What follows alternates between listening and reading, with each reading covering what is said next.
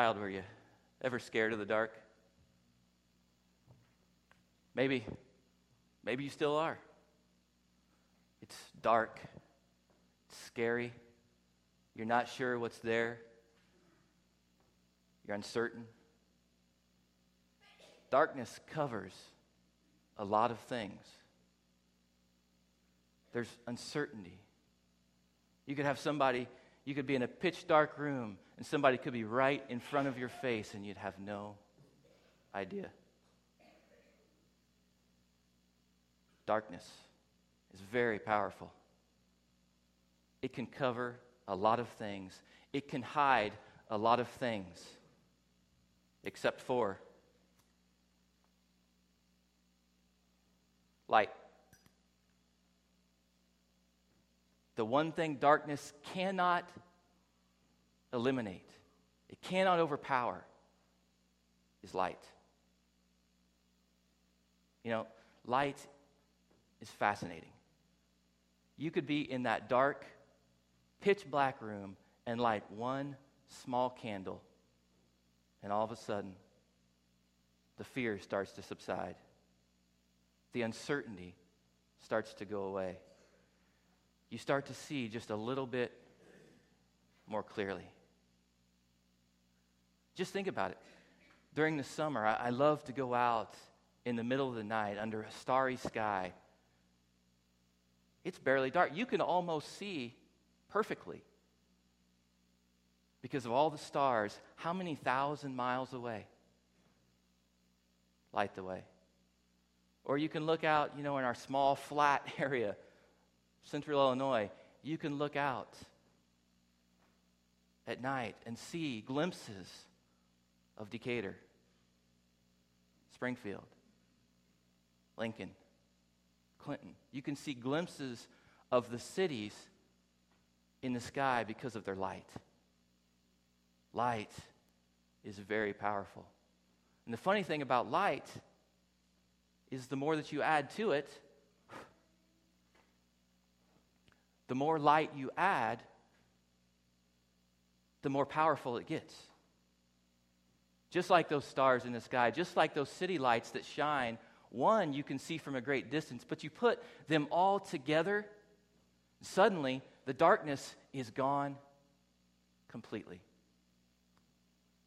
The Bible talks a great deal about light. From the very beginning, Genesis chapter 1, to the very end, Revelation chapter 22, we see the Bible talk about light. Jesus says, I am the light of the world. One of the things that I love, and I've probably said this, I probably get up here and say the same thing over and over again, but it's one of my favorite things that I've discovered over the past few years, that if you read Genesis chapter 1, it says, in the beginning, God created the heavens and the earth. But day one, does anybody know what day one God did? It says he separated the light from the darkness. But guess what? When did God create the sun? What day? 4. He created light, day 1, but not the sun until day 4. So what was it that was lighting up everything? Interesting enough, we actually find out the answer the very last page of the Bible, Revelation 22, as God restores everything to him, to the way that he originally intended it. He said there is no more need for the sun because God, the Lord himself, provides the light. Over and over again, John has these ideas of light, about darkness, about how light can overcome darkness. I don't know about you, but it does not take very long to realize that we live in a very dark world. You used to think that the violence, the rioting was someplace else, right? L.A., New York. Now it's right in our backyard. The hate anger, the rage. We live in a dark world. Any other time other than this week when everybody's posting their year Facebook pictures, that's what's filling up your timeline right now, but mostly any other time, you just see post after post of negativity. Some about our president. Somehow people want our president just because he's a bad president. They want him dead. Really? You know, one of the things, I don't know if you've seen it before, but there's a few videos out where actually they get celebrities, and they call it mean tweets. They actually read some of the tweets from Twitter that are about them that are mean, that are hate-filled, that are angry. This world is just a negative, dark place. Well, and I don't know if it's any worse than it was from the very beginning. It started in the Garden of Eden, and I can't tell you if it's any worse now if it was then. I don't know if it's any worse now than it was during the flood. I don't know if our culture today is any worse or any better than Sodom and Gomorrah. But all I know is we live in a broken and dark world. People shooting each other, killing each other for nothing. People spewing hatred and negativity towards people they don't even know. Well, I have this sinking suspicion down in the pit of my stomach that when I read through Scripture, I come to the realization that this world is dark, negative, dreary, and it's our fault.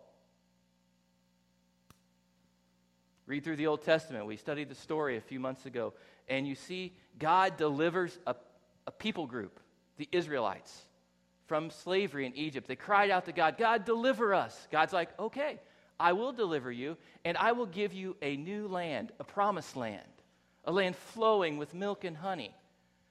And then and listen what God intended for them. And he says, you will be the light to other nations. You will show other nations my power and my grace. He put them, if you look at the map, he put them right smack dab in the middle of the known world at the time.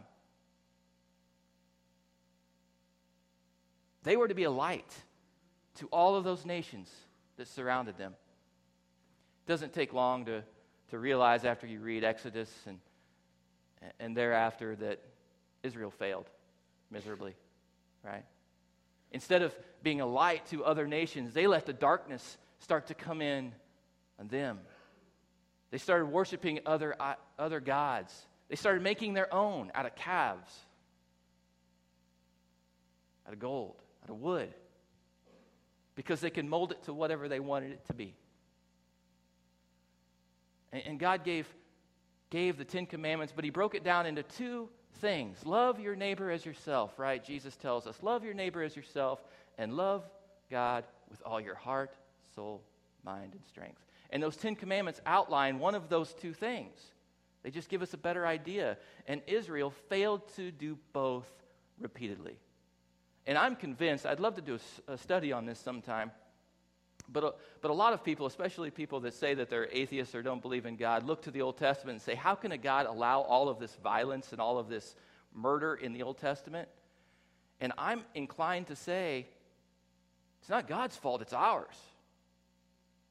Had Israel followed God's law, God's instructions to be that light, then maybe some of those people's lives would have been spared. I don't know. But I know today, I know the church, Christians, I know that this is partly our fault. That we're the reason that there is such darkness. And the reason I say this is in Matthew chapter 5, verses 14 through 16. Jesus says, you are the light of the world. A town built on a hill cannot be hidden, neither do people light a lamp and put it under a bowl. Instead, they put it on its stands, and it gives light to everyone in the house. In the same way, let your light shine before others that they may see your good deeds and glorify your Father in heaven. You are the light of the world. I am the light of the world. Now, this is very early in Jesus' ministry, it's believed. This is what's known as the Sermon on the Mount. Matthew chapter 5, 6, and 7. And if you're probably very familiar with it, Matthew 5 starts off with Jesus giving us an idea of how his kingdom is built and that how it's completely countercultural to what they lived in today. Blessed are the poor in spirit. Blessed are the meek. Blessed are those who mourn. All of the things that the world considers weak or lowly, Jesus blesses. And then you have right here where Jesus says, you are the salt of the earth and you are the light of the world. And then he continues for the rest of his sermon, enlightening his readers about how the law was intended. Talks about murder. You've heard that it was said, do not murder. But I tell you, anyone that looks angry at his brother and sister commits a sin. Adultery. But anyone that looks at with someone with lust in his eyes. And he outlines things, practical examples for these people at that particular time in their culture that they could understand the reason that Jesus gave the law, the reason that God handed down those 10 commandments. And you notice the language. Chapter 4, or verse 14 of chapter 5. You are the light of the world. Notice what he doesn't say. He doesn't say you could be the light. You have potential to be the light. You might be the light. Sometimes you're the light. He says you are the light. And now you have to ask yourself, and I have to ask myself, and believe me when I say this, a disclaimer, that I'm not preaching at you. This message is just as much for me, because I find myself contributing to the darkness a lot more than I should be. Because the thing is, if we are the light, if we don't become the light, then what does that mean? If we're contributing to the darkness, we're not blowing our light out. We're just as Jesus says, we're putting it under a basket. We're hiding it. We're not letting it shine. And I read these words, and I'm like, so it's a conscious choice for us not to be shining. It's tough. It's tough to swallow. And it's tough to think about. But scriptures like this, and scriptures like Matthew chapter 25, when Jesus tells us, a very scary passage, when he separates the sheep from the goats. And he says to the sheep, I was hungry and you fed me. I was in prison and you came to visit me. I was sick and you took care of me. And then to the people on the goats, he said, wait for me, I never knew you. When I was hungry, you didn't feed me. When I was in prison, you didn't come in to see me. And what I love about Matthew chapter 25 is that the people that Jesus is commending for their behavior didn't even know they were doing it. If you read Matthew chapter 25, it says, Jesus, when? When did we do this for you? We don't recall doing this for you. See, they were letting their light shine so much, they didn't even know it. So the question is, what about us? Are you letting your light shine? Am I letting my light shine? Or am I hiding it and contributing to the darkness? And I have two very practical things. We don't have sermon outlines.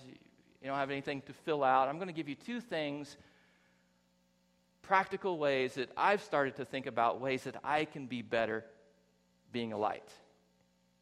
And that's first, asking myself over and over and over again in every situation, am I being a light?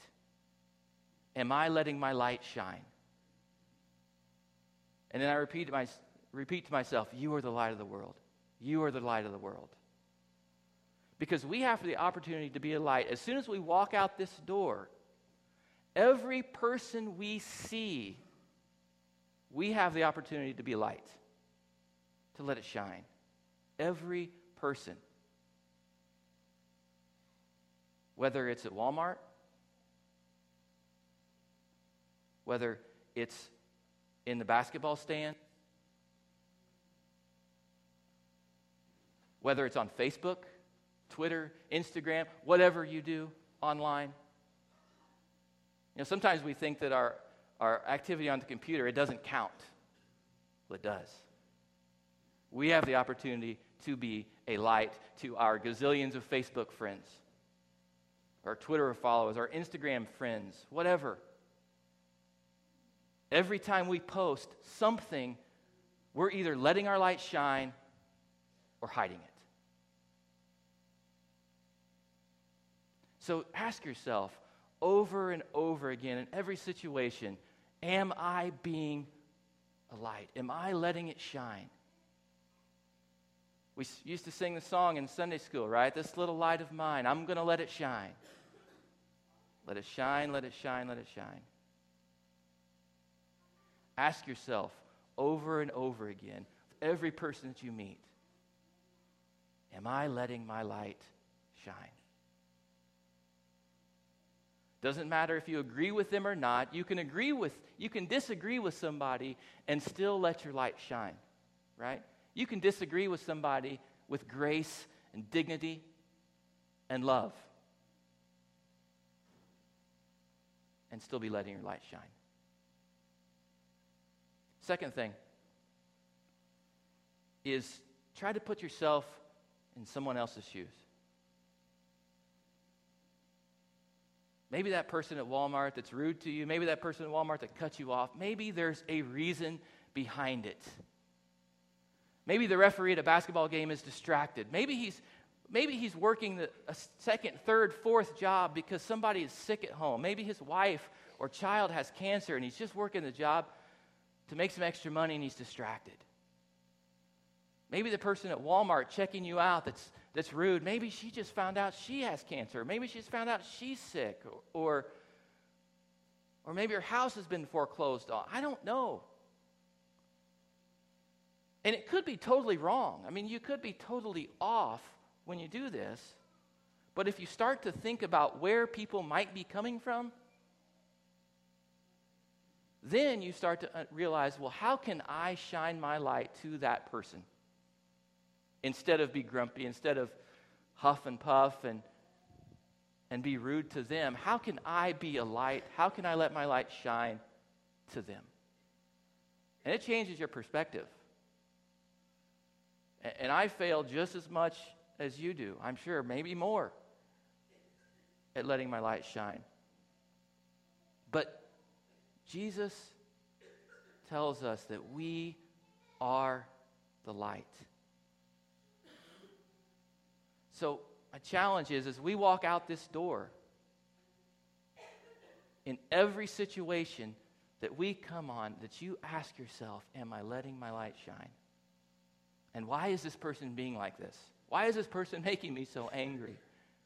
Whether it be your family, friends, someone that cuts you off on the road, whatever the situation is, ask yourself, am I being a light? And one thing I want to mention quickly is, you know, for several years, I'm just going to be honest with you. You know, Sundays to me, and I don't know about Mark, you know, this is his one day that he works. Just kidding about that. But I don't know about Mark or Logan or Rob and Jill, but, you know, Sundays for me are exhausting. Coming to church, there are times you kind of dread coming to church. You got work to do. You got to be here at 7 o'clock for whatever. You got to be here at 8 o'clock for whatever, practice or go through things or whatever. And it's just go, go, go. And I miss the point of church. A lot of you have the same thing. A lot of you walk out these doors and you complain, oh, the music was too slow. They didn't play enough hymns. The music was too fast. Music was too loud. Drums were too loud. The sermon was too boring.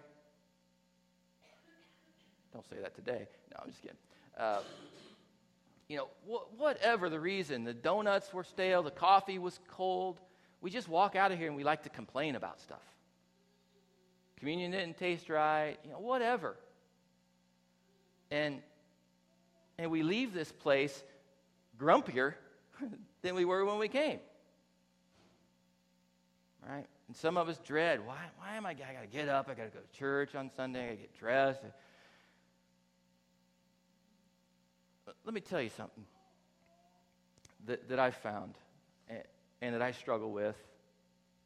The purpose of church is for us to come as a body of believers, and believe it or not, to recharge, to refill, to refuel us so that we can shine our light the rest of the week. So that when we walk out these doors, we are shining our light. And it's supposed to be a refreshment. We're supposed to come here and I'm with my fellow believers. I'm with my family in Christ. We're singing songs. We're listening to Scripture being read. We're listening to sermons. We're enjoying each other's company. And it's supposed to be a time of refreshment, of refueling. And a lot of times we treat it as I got to go to church. I can't stand there. I can't. Your person's going to be there. Whatever. And I challenge you to look at church a different way. Try to find that energy to be restored, to be refreshed, so that you can go out and shine your light. One other thing, we're going to do something we don't often do it, but I want to have a time of invitation. Maybe you want to publicly come up and pray. The elders and prayer counselors, maybe you want to pray. I have just not been letting my light shine. And today I want to make a choice that I want to be better about shining my lights. Maybe you have never accepted Jesus. Maybe you have never found that true source of light in Jesus Christ himself. Now's the opportunity to come and to say, I want to make Jesus the center of my life. I want to shine for him. Maybe you just want to sit where you are, pray, listen to the song, reflect on its lyrics. But I just pray that you're refreshed, that you're restored through whatever method you choose. Logan's going to come and sing a song. Like I said, if you want to come forward, be prayer counselors. If you want to make a decision, they'll also be here. Or if you just want to sit and be quiet and listen, it's up to you. But take these next 3-4 minutes to ask yourself, am I letting my light shine? Let's pray. Father, you have called us to go make disciples.